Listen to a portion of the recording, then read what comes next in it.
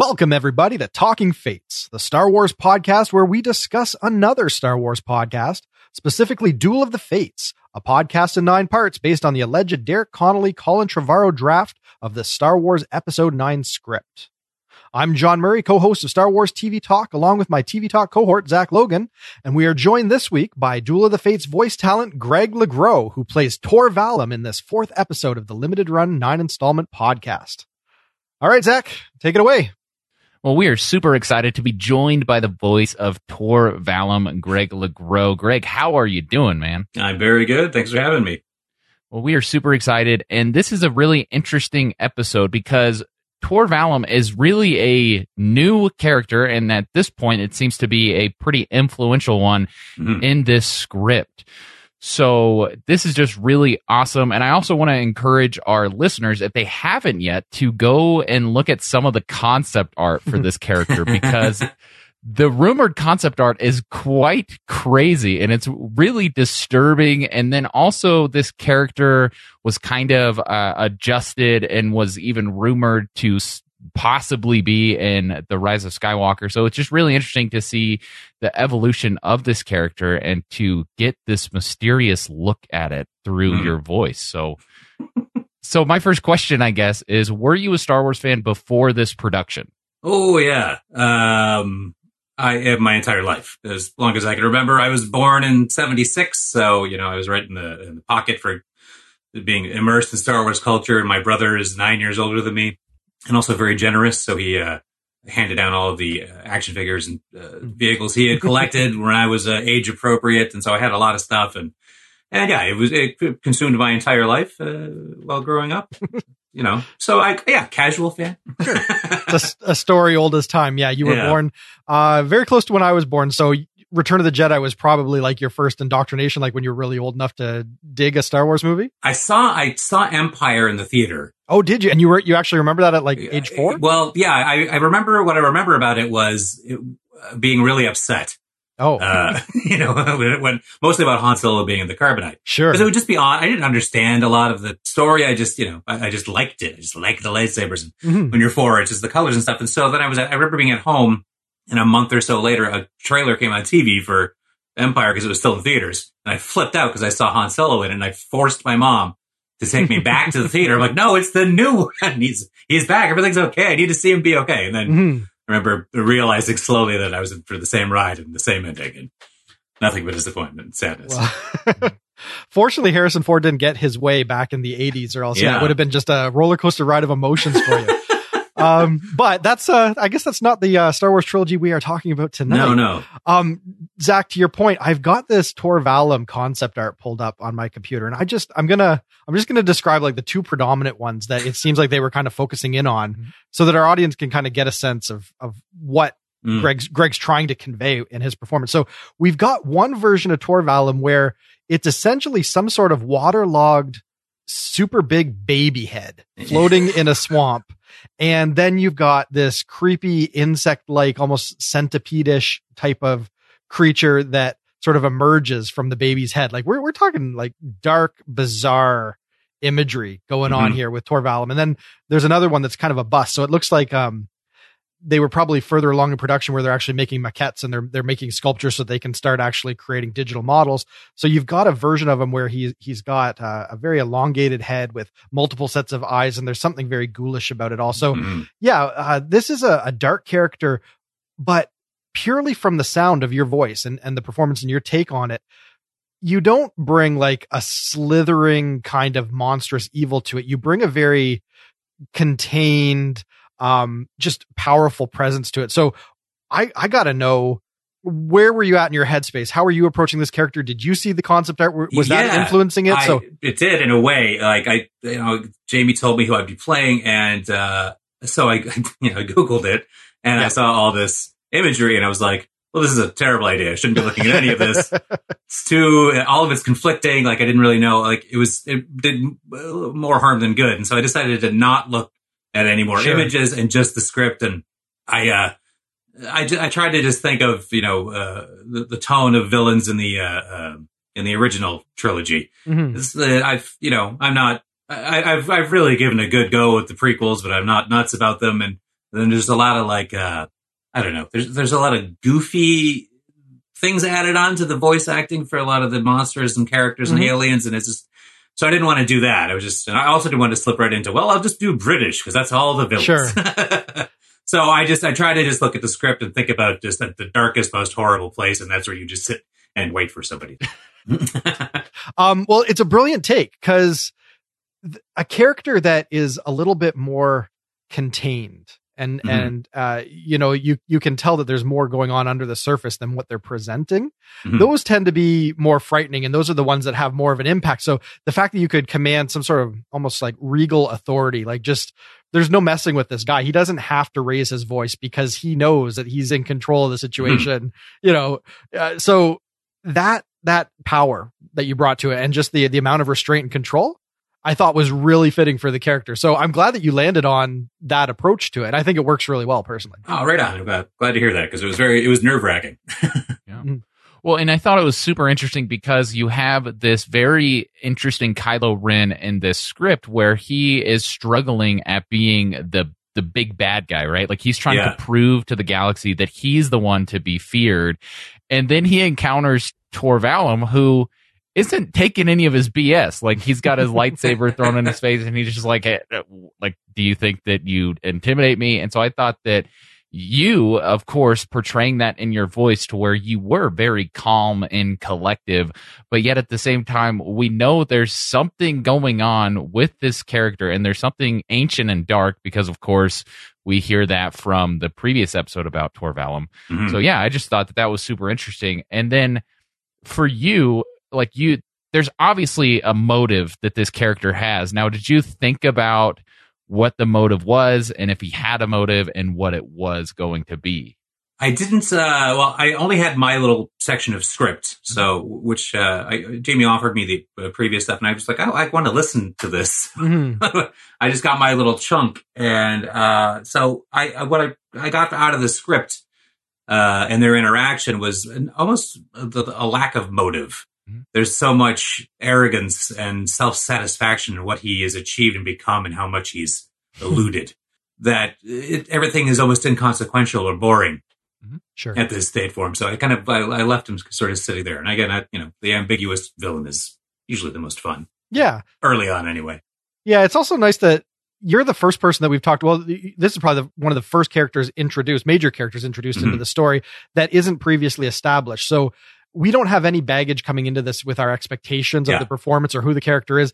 And I have to assume that that's got to be kind of freeing for you to just be able to take that and whatever you do is the right move, because there's nothing that you need to ape or mimic or, be overly preoccupied with. And I think that just really helps because I found myself really lost in this episode because of that, because this is finally some uncharted territory for the characters. Yeah, there was a huge treat for me that I don't have to worry about trying to convey something. And I mean, I was excited too as we started recording and, the actor portraying Kylo is doing such a bang up job. I was like, oh man. So that was really exciting and cool, but I was glad I didn't have that kind of pressure on to like, hey, I'm going to be Harrison Ford for everyone. That's great. Right. Exactly. Have you done any voice work before? Like, how did you come into this project? Well, I've been podcasting with my buddies for the last 2 years, but I've never done any voice acting before. I had done some acting in my early 20s and high school. Okay. So, it hasn't really been any kind of regular thing for me. It was fun to go back to it. I haven't done it in so long. So going to your history in acting, like you said that you did some of the high school stuff, and obviously in stage acting, you're a little more animated. You're kind of a bigger actor. Are you animated when you're actually doing the voiceover stuff? Like, are you moving around your room or how did you, what was your mannerisms per se for this? For this, I had to turn off the lights. I drank a big glass of scotch and, I sat in the dark with a hoodie on, pulled over my head. Sure. I just tried to think of the muck and the empty battlefield. So yeah, big glass of scotch, dark. That was my, an actor prepares. Well, I feel like we need to write that down in an article somewhere because if more villains got a glass of scotch and put on a hood, I think their performances would be great because it did seem so original, but at the same time, it did really, and that's where I was drawn to. It felt like an original Star Wars trilogy type of villain. It was very similar to our introduction of Sidious when we first saw him back in Empire on the holocron, whenever he had the nasty looking forehead before they corrected everything into the monkey eyes. Yes. Yeah.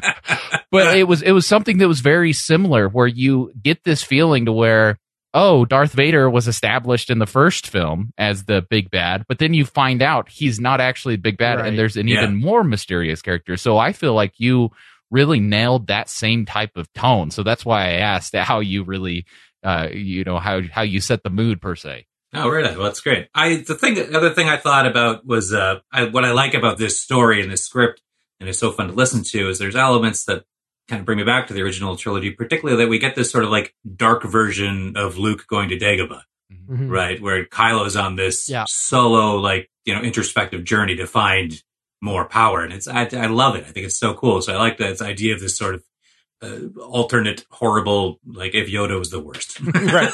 Yeah. It's an inversion of Luke's ascendance into the Jedi Order. This is, Kylo trying to go deeper into the dark side. This opening scene, it came together great. The score is perfect. Like, it's moody, it's tense. It's just a very, very taut scene to kick off this latest installment.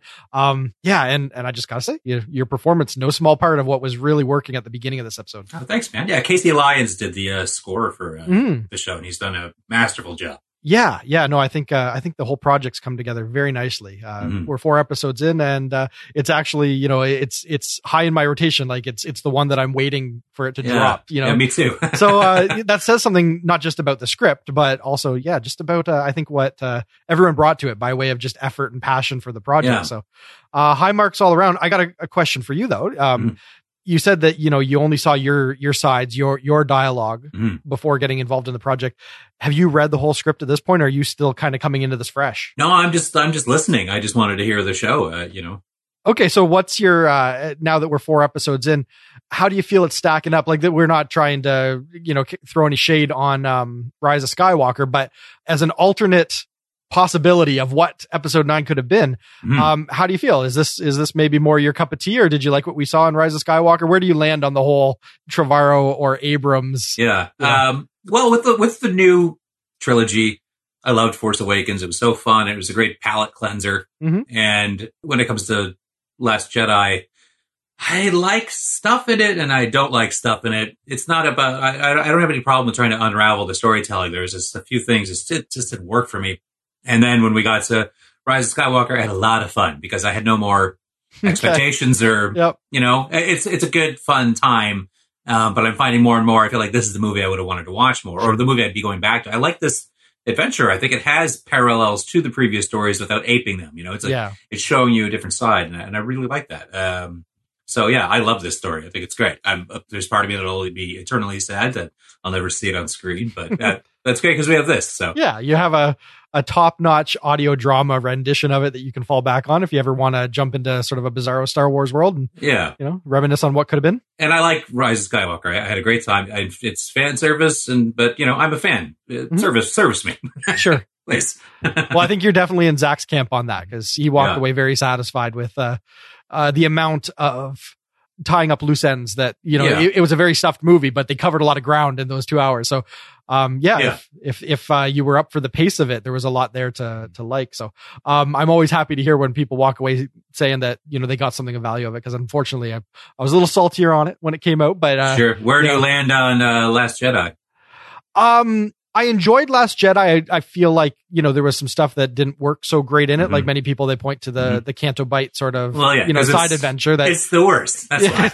Yeah. So, there's criticisms to be made, but I think what Rian Johnson got really right was the back and forth between Rey and Kylo. I thought that was a really compelling evolution of how you can use the Force in one of these movies. And it really helped to flesh out their characters and make this trilogy something that was a little more divergent from what we've seen in the previous one. So there was a lot to applaud there, but I totally understand why it was divisive for so many as well.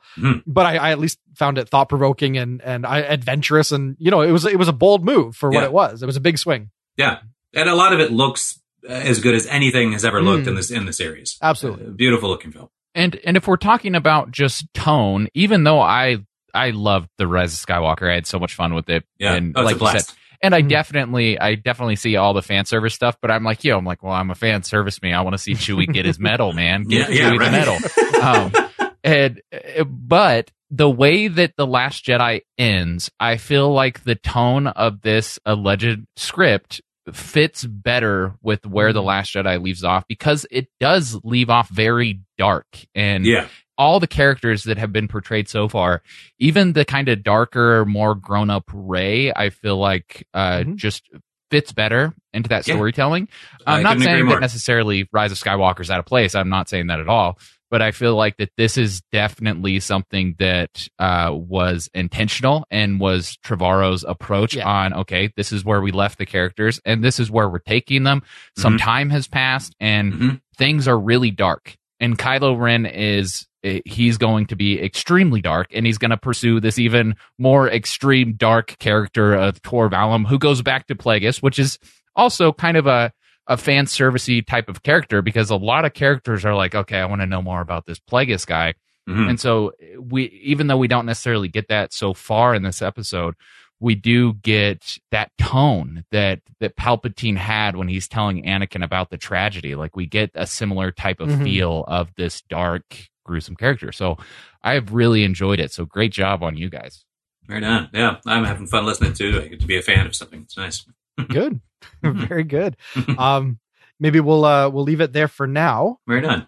Zach, you got anything else you want to bite into before we call it a night? No, I mean, I just wanted to give Greg an opportunity to plug a couple of his podcasts. So he is a part of a couple of podcasts, and will you tell us just a little bit about those and where we can listen to it? Absolutely. I'm co-host with Jamie Dew, who's put our lovely Duel of the Fates show together. We do a Tragically Hip podcast. We're both just big fans and decided to start doing that, and it turned into a much bigger thing than we had planned, and it's been going great. Anyway, that's the show's called Fully and Completely. You can find it on just about any podcast, wherever you listen to podcasts, or you can go to Jamie's site, which is DEWVRE.com. That's podcasts and such. And then I'm also host of another show, co-host called Time Bandits. And that's your basic movie nerd junk. Me and my buddies have been doing something for years. We used to have another show called See You Next Wednesday that was doing very well, but we couldn't hold up the construct of the show. So now we do Time Bandits, where we've jumped back to 1980. We talk about a movie from 1980, and we each pick a few songs from that came out around that time, and we make a little mixtape that comes out as well. So that show is called Time Bandits. You can find it on Anchor FM or, of course, Spotify or wherever you listen to your podcasts. Time Bandits. All right. Well, everyone should check that out. Well, Greg, you outdid yourself. I think that everyone that has listened to your performance is blown away by this character. And especially if you look at that concept art, especially the stretched out centipede looking one, I think it's really fitting, and they could actually see this happen. So thank you so much for joining us, man. It was such an honor to have you on, and we hope to have you back and talk more about this character. Yeah, anytime. Thanks for having me. I had a great time. It was a lot of fun. It was the thing of nightmares. So yeah, mission accomplished. Well, until we meet back with our heroes and villains in the next installment of Duel of the Fates, this is Zach Logan signing off from The Resistance.